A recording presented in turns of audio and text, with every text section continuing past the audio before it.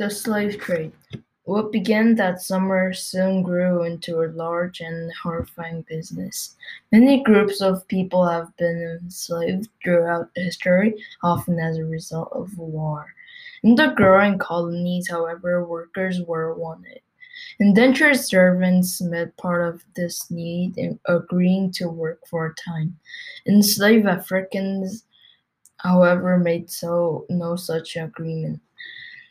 They were captured and taken against their will without hope and freedom.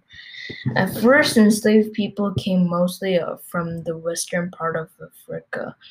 Other Africans captured them, marching the captives to the coast where European traders awaited in ships. In return for human captives, the Europeans offered guns and other goods. The African captors used guns to enslave more people. Next came the terrifying journey to the Americas. This was called the Middle Passage. The captured Africans were packed into boats. They were chained together, body to body, in the cargo holds. With little room to stand or stretch, they lay in darkness for weeks and months.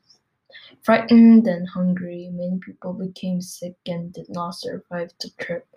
Many others wished they had died and were jealous of those who no longer had to suffer. As one survivor of the Middle Passage wrote about those who had died, I envied them the freedom they enjoyed, and as often wished I could change my condition for theirs. O lauda equiano.